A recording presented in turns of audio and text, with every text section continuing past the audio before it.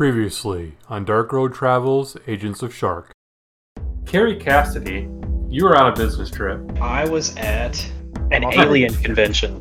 There's a gentleman outside smoking a cigarette. Name is Walter. Carrie Cassidy, you might know me. I'm a pretty well known in certain circles for my alien research. Walter's wearing sort of a long trench coat, and he seems to be walking a little bit weirdly. He's happy to see you. Danver, he walks up, and he's like, Greta, what's going on, baby? And she just clocks him again and knocks him out. You look into her eyes. There's just like coldness in there now. There's no recognition. There's no warmth. Soulless. All right. Well, I'm just gonna call out to him and say, "Hey, did you hear that? What? Is there something going on up here?" Shit, Carrie. Oh hell yeah, we're in trouble. Yumvir's knocked out. Oh, did you get handsy or something? Damn. Who the fuck are you? Name's Crawford. Agent Crawford. Fuck are you doing shooting her? Not what you think. You notice the blood isn't red. It's like sort of like a grayish red. That's not normal looking blood. It just splattered all over the back wall. And I looked in Greta's eyes and they were blank. Like soulless blank. You put her down. Her body sort of transforms. I just stuck my dagger in a friend of mine that turned out not to be a friend of mine. It turned out to be some weird ass beast. That's an alien. That's right up your alley, man. This is just like Sao Paulo all over again, man. You hear Walter come in behind you. He's like, well, fuck. Well, that's an understatement of the year. So you made me kill my best friend. That was not your best friend. True, but she's not here, so she's dead. So whatever that was, I killed that. That was imitating my best friend, and my best friend's not here, so she's probably dead because that's probably killed her and ate her and took her soul and became that some way or something. I fucking don't know. He kind of puts his hand up, like, take a breath.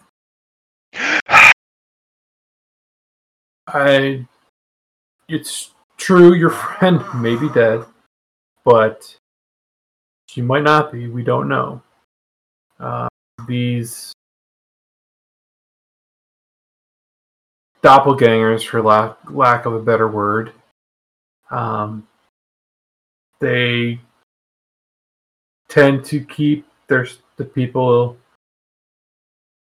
that they mimic around alive, so they can get information from them to help, sell their image. Just because she's not here doesn't mean she's not somewhere. There's a lot of unanswered questions. How's your friend over there? Nodding to Janvier, who kind of seems to be slipping in and out of consciousness. Well, she knocked the well, I'm sorry. It knocked the shit out of him. Yeah, kind of a glass jaw there. He's a little guy, so he's got a glass jaw. So yeah, I think he'll be okay. He just needs to chill for a little bit. He'll be sore for a few days, I'm sure. Yeah. So prior to today, when's the last time either of you actually talked to Greta? I've been out of town for the last couple weeks, so it's been a while. I think a week, maybe. We got when did we get the invite? I mean, I don't remember. It's probably, I'll say a week ago. It's kind of a spur of the moment thing. Yeah, 5-6 days ago, something like that. About a week ago. Yeah. And she invited us to this party. It was actually 5 days, so it was after you talked to her last. But, yeah, so, okay. And do you know where, and since we don't have a character for Gabby yet, Do you know where To Be Determined is? Have you heard from them lately? No, actually, no, I haven't. Not lately. All right. Well, But they have a tendency to do a lot of traveling. You know, she likes to go wherever and travel and sightsee. She likes the beach, and so yeah, that's kind of typical for this period. Then she'll show up here for 2, 3 weeks, month and a half, 2 months. You know, it just depends. Hang out and do her things, but then she'll just take off again. Jet setting, I guess, is the word I'm looking for. okay. And then, as he's pondering for a second, another couple of people come in, again, kind of wearing white coats, but these look more like sort of medically personnel. And he kind of steps aside, and they walk over, and they help up Janvir and start walking him out. Whoa! What are you doing? What are you doing? Whoa! What are you taking him? He's fine. Yeah, he's fine. He'll be fine. These are just paramedics. Just gonna take him out to give him a look at it. It looks like he may be concussed. We're not gonna drive him anywhere. They're just gonna check him out with their equipment. It's okay. I give you my word. No, nothing bad will befall him. Okay. Okay. You can insight him if you want to. Yeah, I feel like this is insight check worthy. Yeah, you both tend to believe what he's saying. I mean, he's got that officious tone, and then he kind of points to the window, and you can kind of see the ambulance out there. Okay. It's sort of unmarked. It's not like it doesn't have the big lights on it, but you can kind of tell. You see, they have the back towards the house, and you can kind of see inside, and they bring Janvir in there, and you can still kind of see him. So you feel like, okay, this is fine. All right. They're like shining the light in his eyes and all that kind of shit that normally people do when they get concussed. And he takes the seat. It's like, well, I kind of want to have this conversation differently, but I guess this will have to do.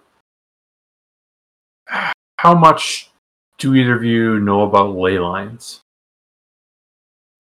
About what? Ley lines. Well, I'll have you know that I have completed at least 3 online courses on ley lines in my work in the field of alienology. So that you know what they are. Yes. What is your understanding? Well, see, these ley lines are these lines that are throughout the world, and it's known that where these lines cross is they're places of power. If I'm remembering my free courses right. Yeah, that's generally the gist. So the theory is that there is an energy that exists, sort of.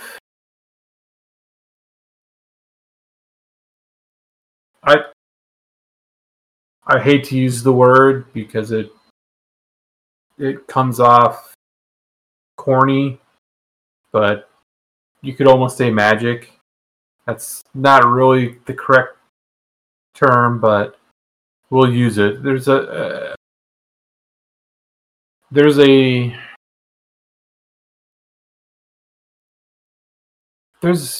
how can I put this? Are you familiar with the multiverse theory? different existences sort of residing next to each other, different realities. Sure, this all tracks.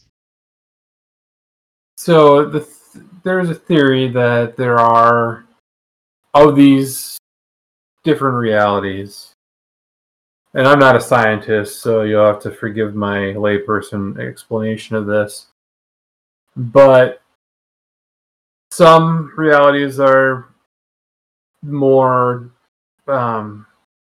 distinct than others, whereas some are fairly close, where there might be just subtle differences between one and the next. And there's sort of a veil between these closer realities that keeps them separate. And he's kind of doing hand gestures, like, as he's doing this, trying to explain this. As I'm sitting here doing that, as I'm trying to explain it. But if he's in person, we'd know this. Right, exactly. That's why we have to get the DRT con going.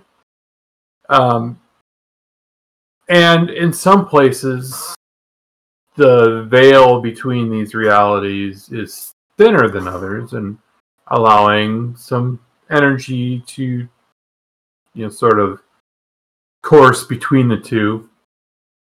And that's magic, I guess, for lack of a better word. And we've mapped some of these areas, and that's kind of going beyond the pale. And what we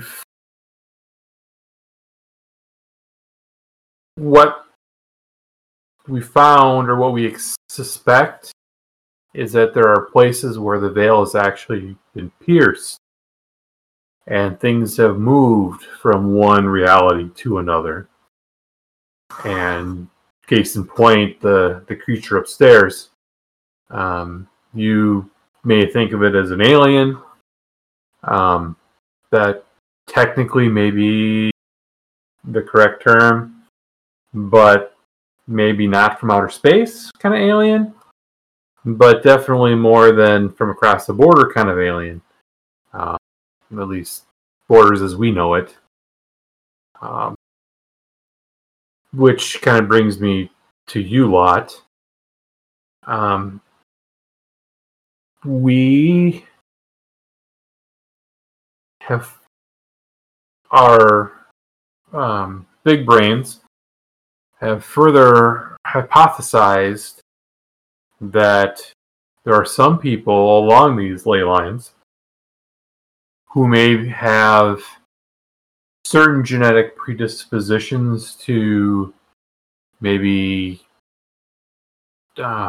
absorb some of that energy, manifest some of that energy in various ways.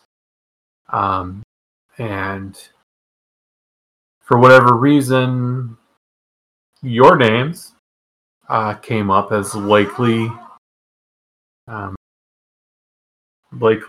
people to fall into that category. So I was sent here to sort of investigate and see if there's anything to verify that. But I was not expecting to find what I found upstairs. That was a little bit of a shocker. So that's very concerning. But I guess we're here to, see how if it's true, if you guys are somehow able to tap this energy, and if so, maybe recruit you to help us investigate other instances, where there may be incursions from this other dimension or other anomalies that cannot be explained with current science. I know this is a lot to take in. I'm not a scientist, so I'm probably not explaining this super well. But that's kind of it in a nutshell.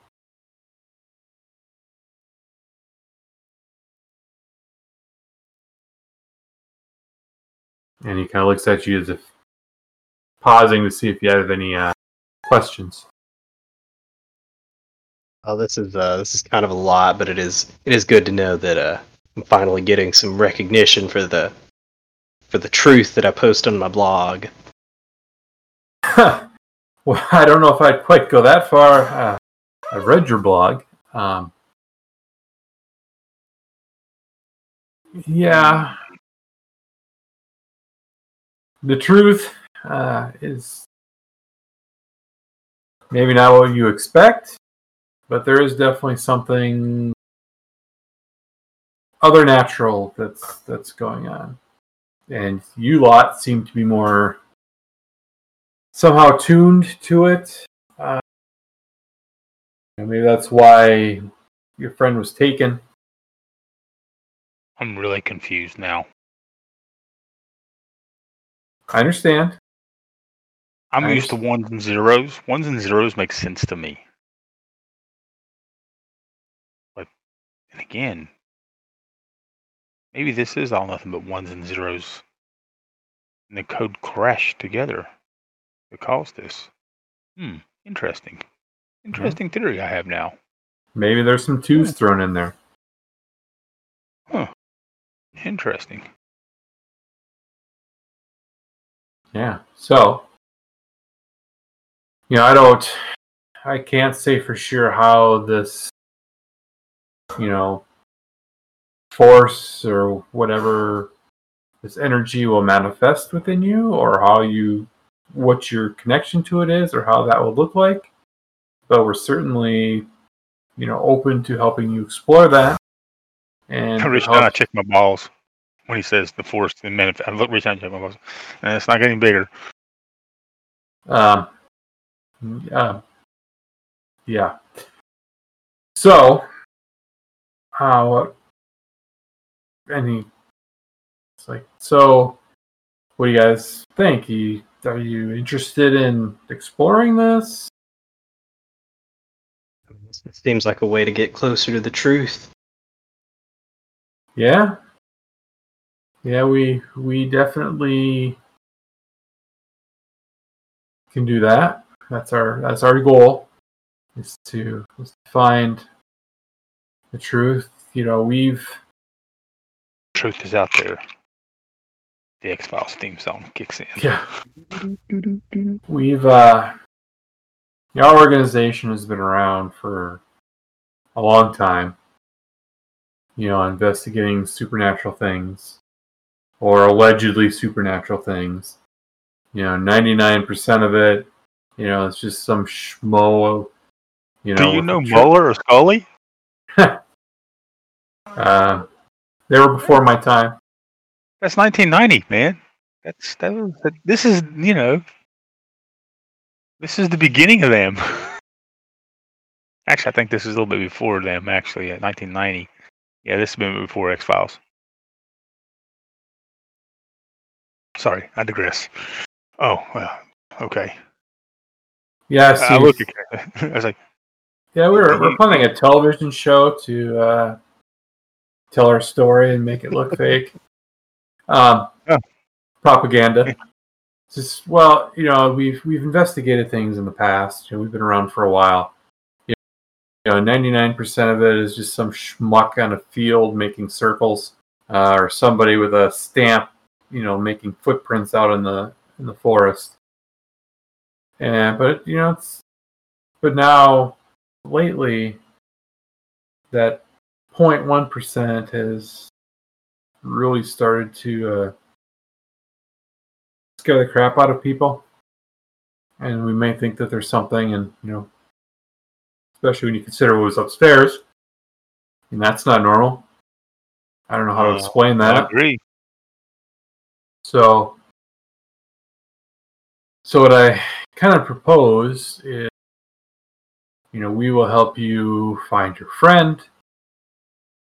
At the same time, maybe you can help us investigate some of these other situations.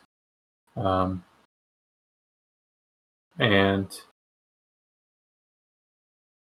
see if we can find any other clues that might lead us to some greater understanding and hopefully the location of your friend.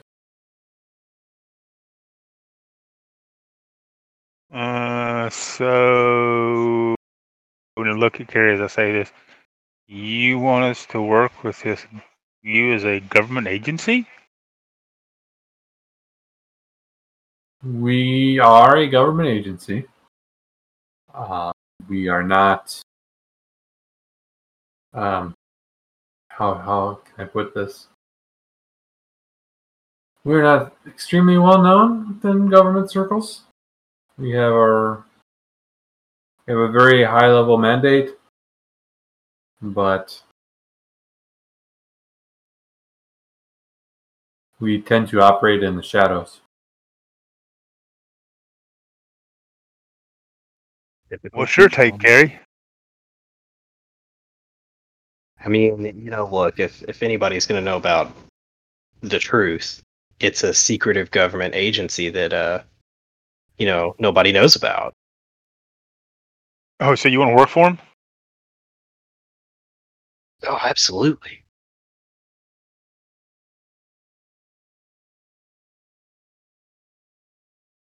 Hmm.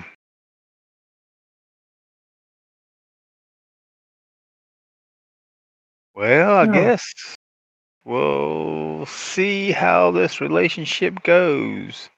Yeah, we'll pay Got for. a feeling I'm gonna be in the bag in the bayou sometime soon. It won't be because of us. I don't believe that entirely. No, we would just put you in a sanitarium. Yeah, well, maybe. Just discredit you and ruin your reputation. We don't need to kill you. We just make a joke out of you. Reputation, so. Yeah. We don't. Killing. He kind of kind of stops mid sentence. Considering he just killed something upstairs. And he's like,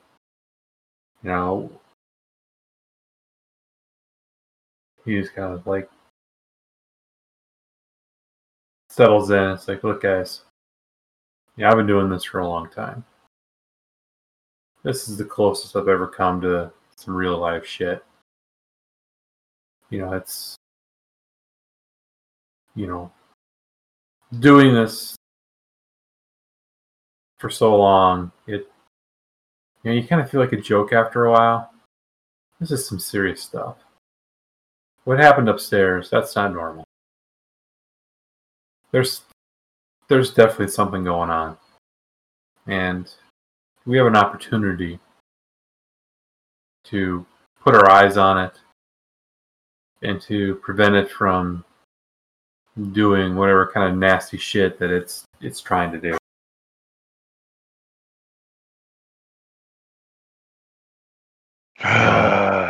You convinced us. We said we're in. All right. And, you guys are probably more uniquely qualified than anyone. Uniquely qualified. Like I said, haven't heard that in a long time. You have skills that maybe that other people just don't have. Here, let me show you something. And he lays out. He plops down this map, and he's like, "These are the ley lines that we know of, or that we estimate." Now, if you look at these,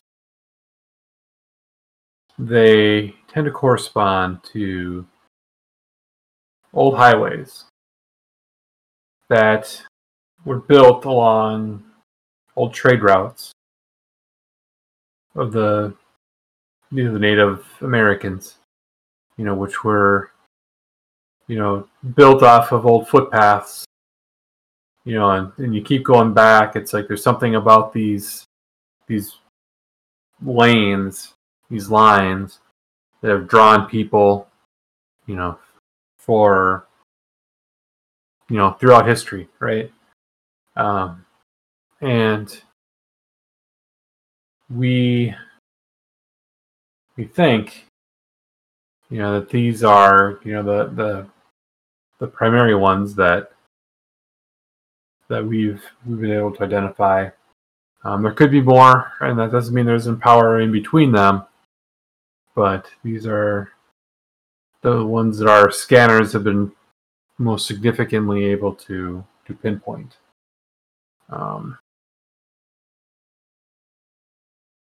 Now, what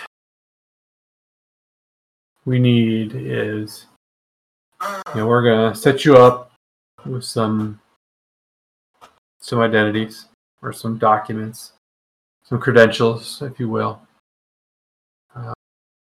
I guess probably the easiest would be to maybe give you some FBI credentials.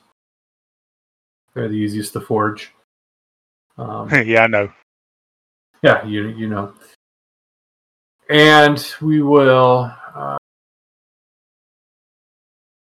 help you. We'll try to help you find your friend, and then as other things come up, we'll send you to various places to investigate and see what you can come up with.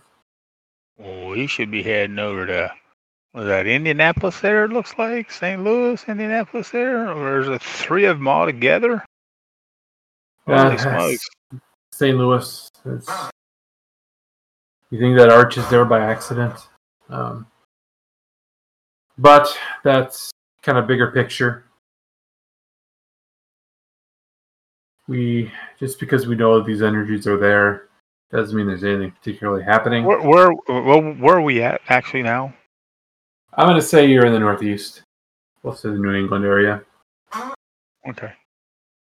I've been working on a campaign map, but I haven't finished it yet. No problem. I was just curious. Yeah. So yeah, we'll call it the Northeast. So what? As we identify cases, we'll send them your way, send you to investigate as we can,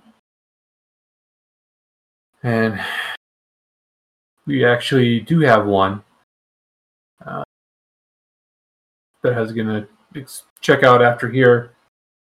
But since we've had this conversation, I might as well send you two. I don't think your friend's going to be fit to travel for a little while, but when he's better, we'll send him to join you, and we'll see if we can find your other friend. She can't be too far away or too hard to track down. And then, while you're working on these cases, we'll devote our resources to finding Greta and help you find her, and hopefully maybe you'll even find some clues yourself. So it's a win-win partnership, hopefully. So, dude, you don't have to sell it to us anymore. We done said yes. Yeah, I know. I just want you to know that I'm with you guys. I'm not trying to screw you over here. Okay. All right. So he goes. All right. So he goes, hold on one second. So he walks out, and as you watch him go outside, he comes back with a briefcase. And in that briefcase, as he goes out the door, I quickly look over at Carrie and go, he's going to fuck us the first chance he gets. Yeah, probably, but we'll just be in there long enough to get the deeds about these aliens. Oh yeah, I got you. All right. So he comes back, and he's got a case with him. He pulls out a file. He says, "All right.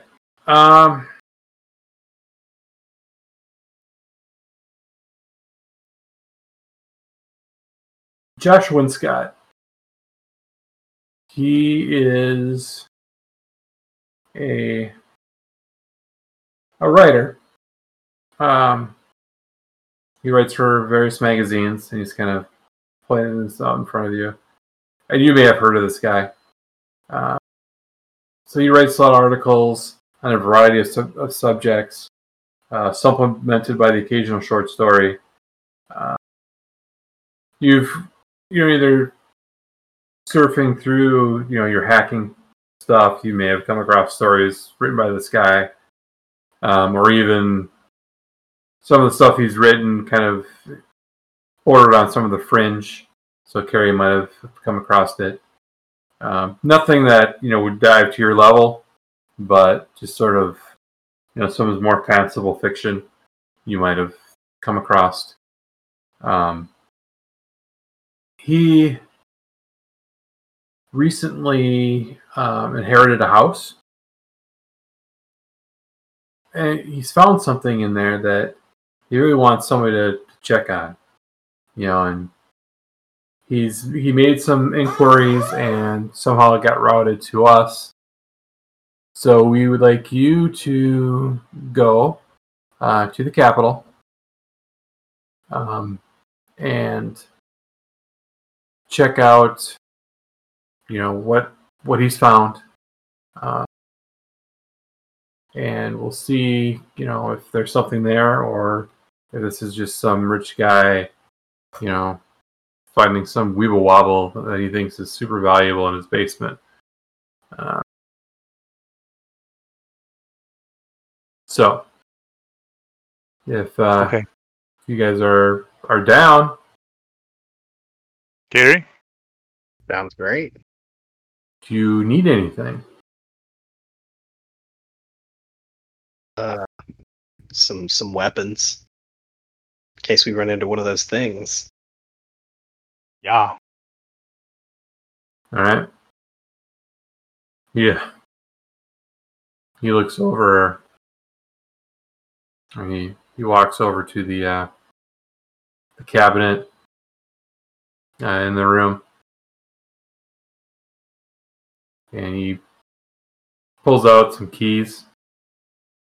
It's like, yeah, got this off the creature. He opens it up, and he tosses you each some guns. Just gonna give you the parcel.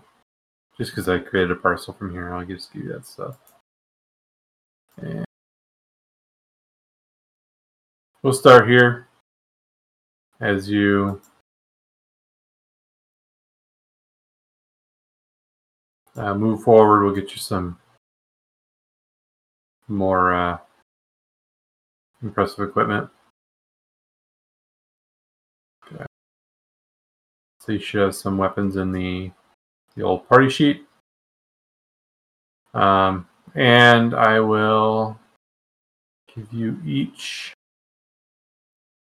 500 gold dollars for expenses. It's like HR after, when you're done with this mission, HR will be along to set you up officially. Okay. So does that work? Lucrative. So far. Yeah, I think he's got. How much gold did you have before, Gellert? 175. Okay, yep. So the gold did work. Cool. So you each got 500 gold. So if you want to buy anything along the way, you can certainly go back to the shop and do that. And I don't know that.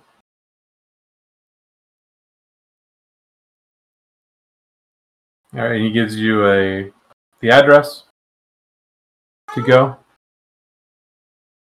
and sends you along the way. He says, "Don't worry about it here. I'll clean up, and you guys can be along."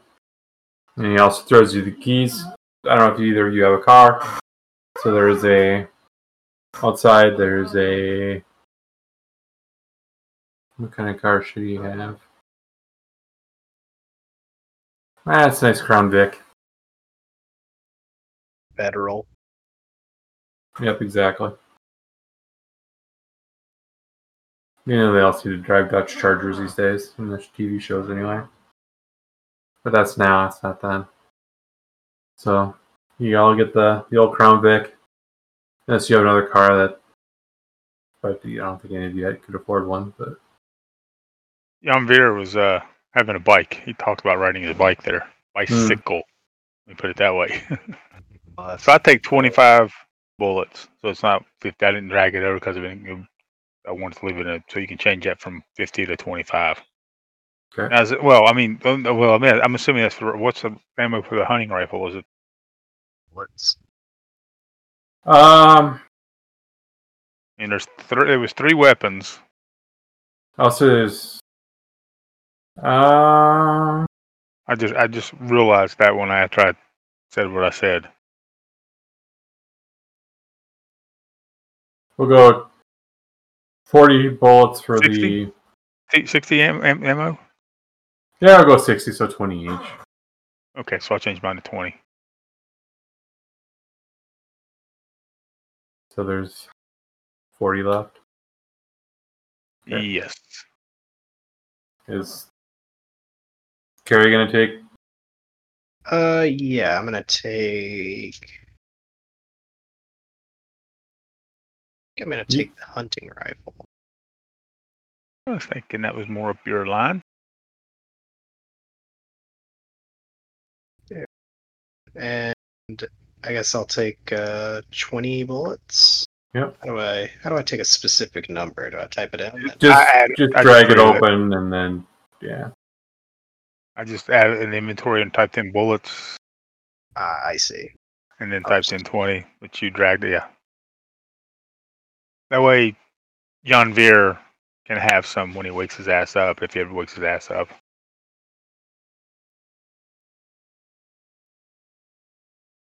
And they says that when he's feeling better, they'll send him your direction. So you take the car. I'm assuming you drive to the Capitol, and you pull into the College Hill neighborhood, and it's nestled amongst other residences. You're surviving from the 18th and 19th centuries. This is a 2-story house found at 79 Power Street. Overgrown bushes and trees obscuring the dilapidation. When you knock on the door, it creaks, and it sort of creaks open.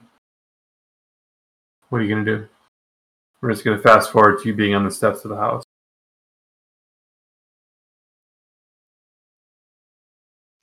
It's your dude. You talk.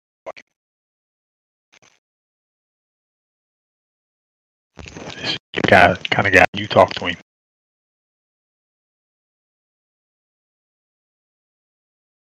Let's see. Well, first thing, I guess we have badges, right? Yeah, well, so you knock on the door, and the door just sort of creaks open, but you don't see the guy. Oh, I misunderstood. I thought we knocked on the door and he opened, and he was opening it. And yeah. That's what No, I thought too. No, it Sorry, just creaks open. Oh, so we knocked on it. It just kind of opens up.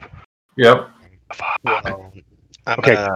I'm gonna quietly go in. All right. I'll follow your lead. Yeah, you kind of trip over the door frame and kind of hit the door and knock it out. Scary was in my way. Yeah, and actually, I'm gonna retcon here a second. And he gave you some FBI credentials, but he also gave you, in this case, this particular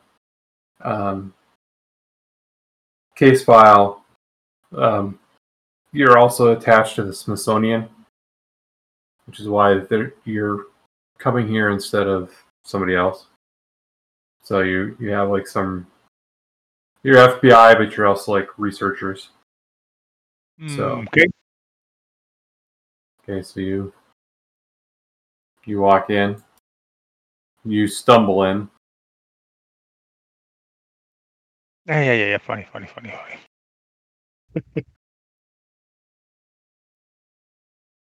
Okay. What do we see? So you see like a house. Looks like it's seen better days. It's old. Again, surviving from the 18th and 19th centuries. It's kind of dusty, but it looks like someone's been working on cleaning it up.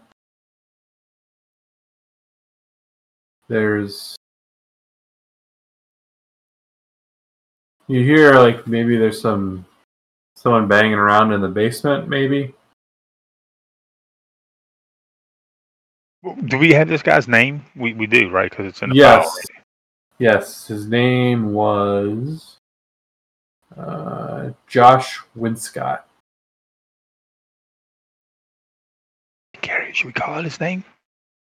Was it Winscott? Mr. Winscott?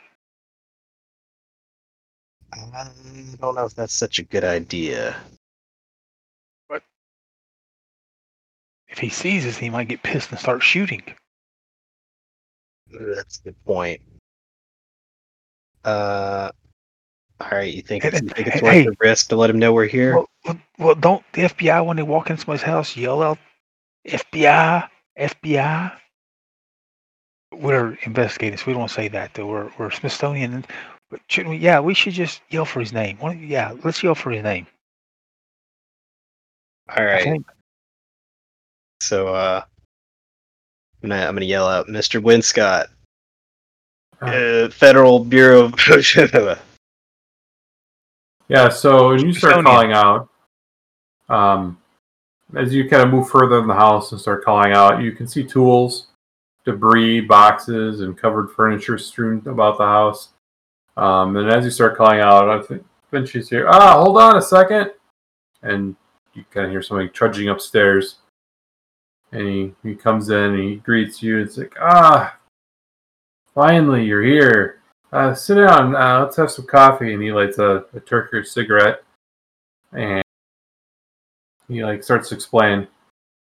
It's like, so yeah, I inherited this old house. And during the restoration, I discovered a bricked up wall in the cellar that's covered up an extensive tunnel. At first, it appeared to be an old drainage system, but then I found that it connected to a larger corridor. Thinking this might have something to do with, he kind of leans in and kind of talks, in kind of hushed tones, even though there's nobody else here. So I think it might have something to do with rumored slave tunnels that the old timers rumored to have had. I had some laborers here, but I sent them away because, well, my family is pretty well known, and I have a bit of a reputation, and if it came to be that my family was tied to the slave trade, that could be really bad. So before I get too excited or I get too crazy, I was wondering if you guys could just kind of check it out. I just want to make sure that there's no surprises.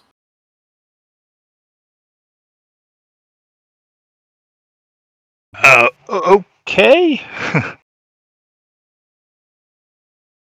Yeah, I mean, so in let me ask the question, kind of backtracking a little bit because I may have missed it. In the case files, was there any of these details? I mean, what as being from the Smithsonian, right? Yeah. What in the case file dictated that we would be more suited for the Smithsonian type? I mean, is it, are we thinking it's more historical information? Well, that's what he's suggesting.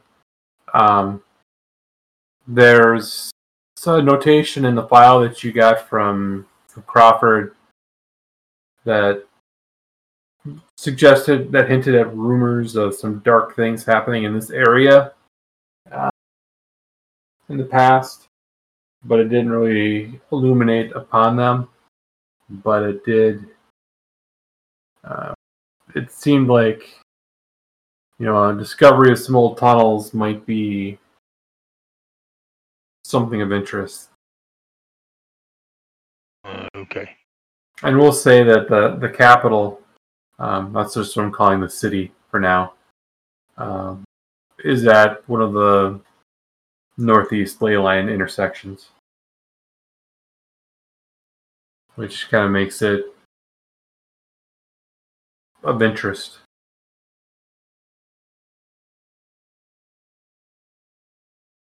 Yeah, and if you pressed him, even Crawford admitted that his case files or the information that he receives isn't necessarily everything that they have, but it's all that he can pass on. All right. So yeah, well, okay. Well, we're here to look into the historical aspects of this and understand what it really is. I mean, it may. You said it's a slave tunnel, but it could be a tunnel for freedom for slaves, right? possibly. So it could be more of a positive thing for your family. So true. So what? Yeah. So I think I actually have a dinner engagement this evening. But if you guys, and it's probably like early morning when you get here, or like let's say mid morning. And he's like, "Well, if you guys, wouldn't mind coming tomorrow morning, and we can, take a look downstairs. And in the meantime, if you want to, do some investigating, do some research, there's the Athenaeum. It's like on the campus. It's a good location. Also, there's the what's the name of the library? It's going to drive me crazy. The John Hay Library is another place that may have some information that maybe you could find with your research skills. You could probably find stuff that I couldn't. So yeah, tomorrow morning we can take a fresh start, get a good night's sleep, hit the tunnels, see exactly where they leave. I want to insight check him. Okay. I just something to me in this conversation seems off. So I just want to insight check him. Yeah, you don't notice anything. I mean, okay. He seems to be genuine. If anything, it's just my trying to convert one story lead to another. Okay, it's fine. Okay. Well, I guess that's what we'll do. I guess we'll maybe head over to the library, Carrie. What do you think? Sounds like we'll be plan. back. All right. And you're you get a text message with the address of a hotel that you've been booked into, which is close by, so you don't have to worry about finding a hotel. Well, So- Carrie, do you have a cell phone? Yes. Okay. I give him Carrie's cell phone number and say, if anything happens, this evening, later, whatever, any anomalies or something, just give us a call on this number here.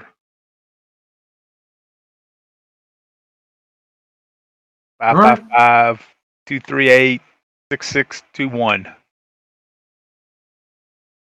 All right. And how many people right now listening are going to? Actually, there's nobody listening because they're not on Twitch. That's right. So in the future, if this ever gets published, how many people do you think are going to dial that number?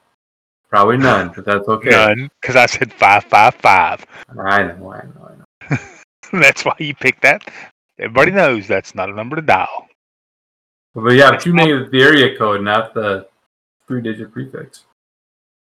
But that's Well, next time I will make sure that I will put a real number out there. There you go. We'll give them, I don't know, George Soros' cell phone number. No, I was actually going to look up Gabe's number. Ha! Oh, that's cruel. Yeah, I know. It'd be better if they give him Chris's number. Oh, there we go. Ooh, and I actually have that one. Because I can just hear, what the fuck are these people calling me for? Who is this? What? I'm going to send you a nasty meme now. Yeah. I need to find a Harold and Kumar pound you in the ass prison meme to put in the chat. There we go. Or cock meat sandwich, one of the two. Why not both? There you go. All right, so where are you guys going to go? You have the rest of the day to do whatever you want to do. There's a Sears and Roebuck if you need to buy any more supplies. I really think we should just go do research Okay. on this place. I mean, that's my thoughts. All right, so you can go to the library. And I actually have a picture of a library. This is an actual library, but originally this adventure was set in Providence, but I'm just making it the capital for now. Oh, I was going to say Hartford. So you go to the library, and so this library is actually is at Brown University. The library was opened in 1910, and it's found on 20 Prospect Street. This library is a marble edifice in English Renaissance style and is already proving too small to adequately contain the enormous collection. The ground floor is public area consists of one long reading room with reference shelves and periodicals. The mezzanine floor above the entrance is the Harris Room, with its 2-story stack and inscribed fireplace. The third floor contains a rare book room, large exhibition area, and specialized collections, including the Ryder Collection of State History. So, what particularly are you going to research?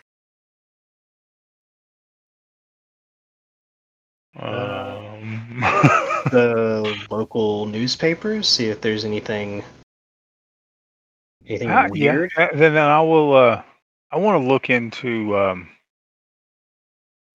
Because you look in local newspapers, I want to look into more of deeds, architectural design. Type. The building permits, the designs of that. Just to get an idea of when how many times has this property in this house been quote unquote officially modified, and then what I'll proceed into looking a little bit into history, into the slaving and freedom and slave trade and that stuff. But I want to look first more focused on the building properties. All right. So each of you can give me an investigation check. All right. And when you're looking at old newspapers, like how far back are you looking? Let's see. Like recent history. This is a pretty old house, so probably like pretty early, I think. Okay. 1850, 1860, if the house was there, right? Yeah. All right. So together, you guys, pour through the stacks. You go to the computers and you find everything you can. And combined, you learn that the house at 79 Power Street was built by Elijah Winscott, an alleged slave trader, in 1796. He lived in it briefly before becoming ill, at which point he retired to the countryside, where he died in 1811. Micah Winscott, Elijah's nephew, inherited the house. With the end of the slave trade, the family's various remaining business ventures, such as textile manufacturing and rum distilling, maintained a good portion of the family's wealth until after the Civil War. With the closing of the textile factory, the family's fortune steadily declined. Josh's widowed aunt Florence lived in Elijah Winscott's home until her recent death, when it was bequeathed to Josh. And so then just sort of a general history of slavery in the region. This was one of the most active northern colonies to have a slave trade. And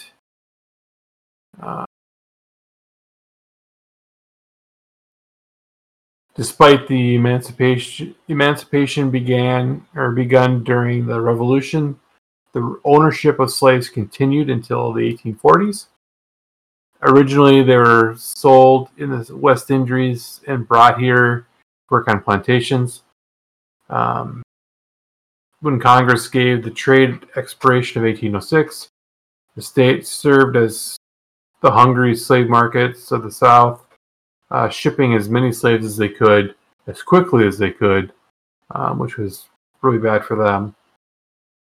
There was somebody named John Brown who was tried in 1796 for violating the slave trade laws, but he was found not guilty. A year later, he was tried again, and his slave ship Hope was confiscated.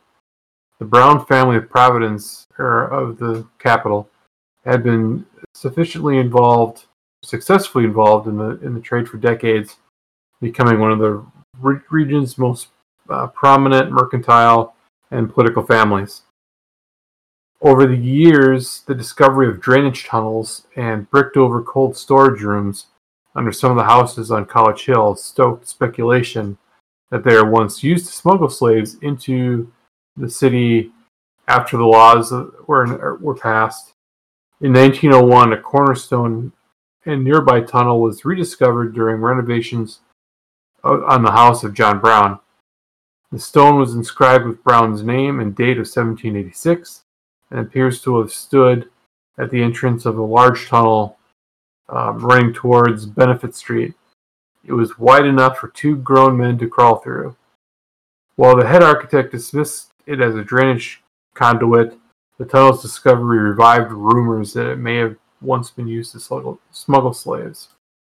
So that's what you find pretty much with your travels or your investigations at the library. Okay.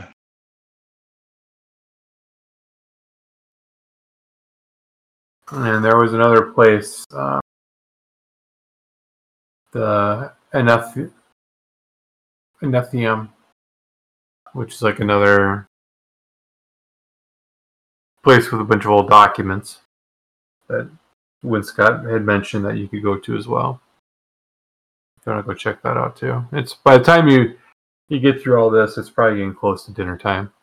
But this other place might be open for another hour or two. Oh, we'll go there first. Yeah. Okay. I think. Yeah. All right. So give me some more investigation rolls. Are we on a computer? I have advantage, right? Because I'm really good at working on computers. Actually, yeah. Give me a second roll, because this will help you lead you to find something. All right. So you're going through the archives, and you're able to find reference to a document, and then you do eventually go find it, and there's a letter. I share the letter with you. So this is dated January 5th, 1811, and it reads, "Dear Philip, it is with immeasurable sadness that I tell you that Elijah Winscott has passed from this world and is now in the loving arms of our Lord. We had all known that he was not in good health for some years, in both his body and his spirit. He had made it most hard to know his troubles, for he had quit the company of his fellows. I did visit him in the country house where he had lived for some years now. As he lay in his sick bed, he broke his silence and told me a tale that I cannot properly reckon. I do not rightly know if I should tell it now to you, but I know you would greatly. But I know you worried greatly for our friend." This is kind of hard to read. Yeah, I know. I was trying to follow you. It's hard to read. He recalled me that 15 years past, he had pondered how he might continue our trade, which had served us so well. The hateful laws against our livelihood and the troubles that beset good John Brown caused him no end of upset. Well, I remember, as you must, Elijah's character, and speaking in the tavern during this time, we thought it idle fancy and too much drink. We all of us laughed to hear him speak of how we should dig tunnels beneath the town. We did not know then that 'twas not idle fancy altogether. We did not know that he had been making plans in secret. For when the cellar neath Elijah Winscott's house was laid, a tunnel was found. The tunnel did go close to the river, and it was no matter to dig it yet closer. He would use this passage to shepherd slaves to and from town. All had been set, and Elijah did not wait happy in his home for his men to bring him his slaves. But they did not come. When he began to wonder what had kept them, he and the men he had to hand went down to see what they might find. They found death. In straining voice, he told me parts of men strewn like rags across the tunnel. White man and slave alike. He could not be sure, for he did not linger, but he did not think that all of the men were accounted for, nor did he note anything of the slave women. But where could the others have gone? And what had come for them? The shadows of the caverns did seem to leer at him, keeping the mystery from him. Quickly he returned, and quickly he made walls of strong brick beneath his home, and near the river to keep out whatever may be below. He knew no rest from that day forward, certainly not while he remained in that house. All we knew then was that he fell ill and spoke no more of schemes to thwart the laws. From his sickbed at the end of his life, he said that chasms plunged deep beneath the town he had quit. He peered out his window at the swaying red maple trees, and it seemed to calm. I can only think that this country house was some peace for him as he breathed his last. May his heirs come to better fortune in that house than he. With sincere esteem, Jacob Bishop. So, So, a question, real quick. This guy we're investigating. What is his name again? Sorry, was it Westcott? Well, I mean, yeah, how's so he related? Josh Winscott is like the descendant of Elijah Winscott, who originally built the house, and the one who was trafficking slaves to and from in the tunnels, and who went nuts and died in the country. Okay, so that was his great uncle, great grandfather, or whatever it was. Something like that. So. Well, that's an interesting piece, Gary. Sounds like we get some bad news about these tunnels. Yeah, he probably shouldn't open them. Or should we open them?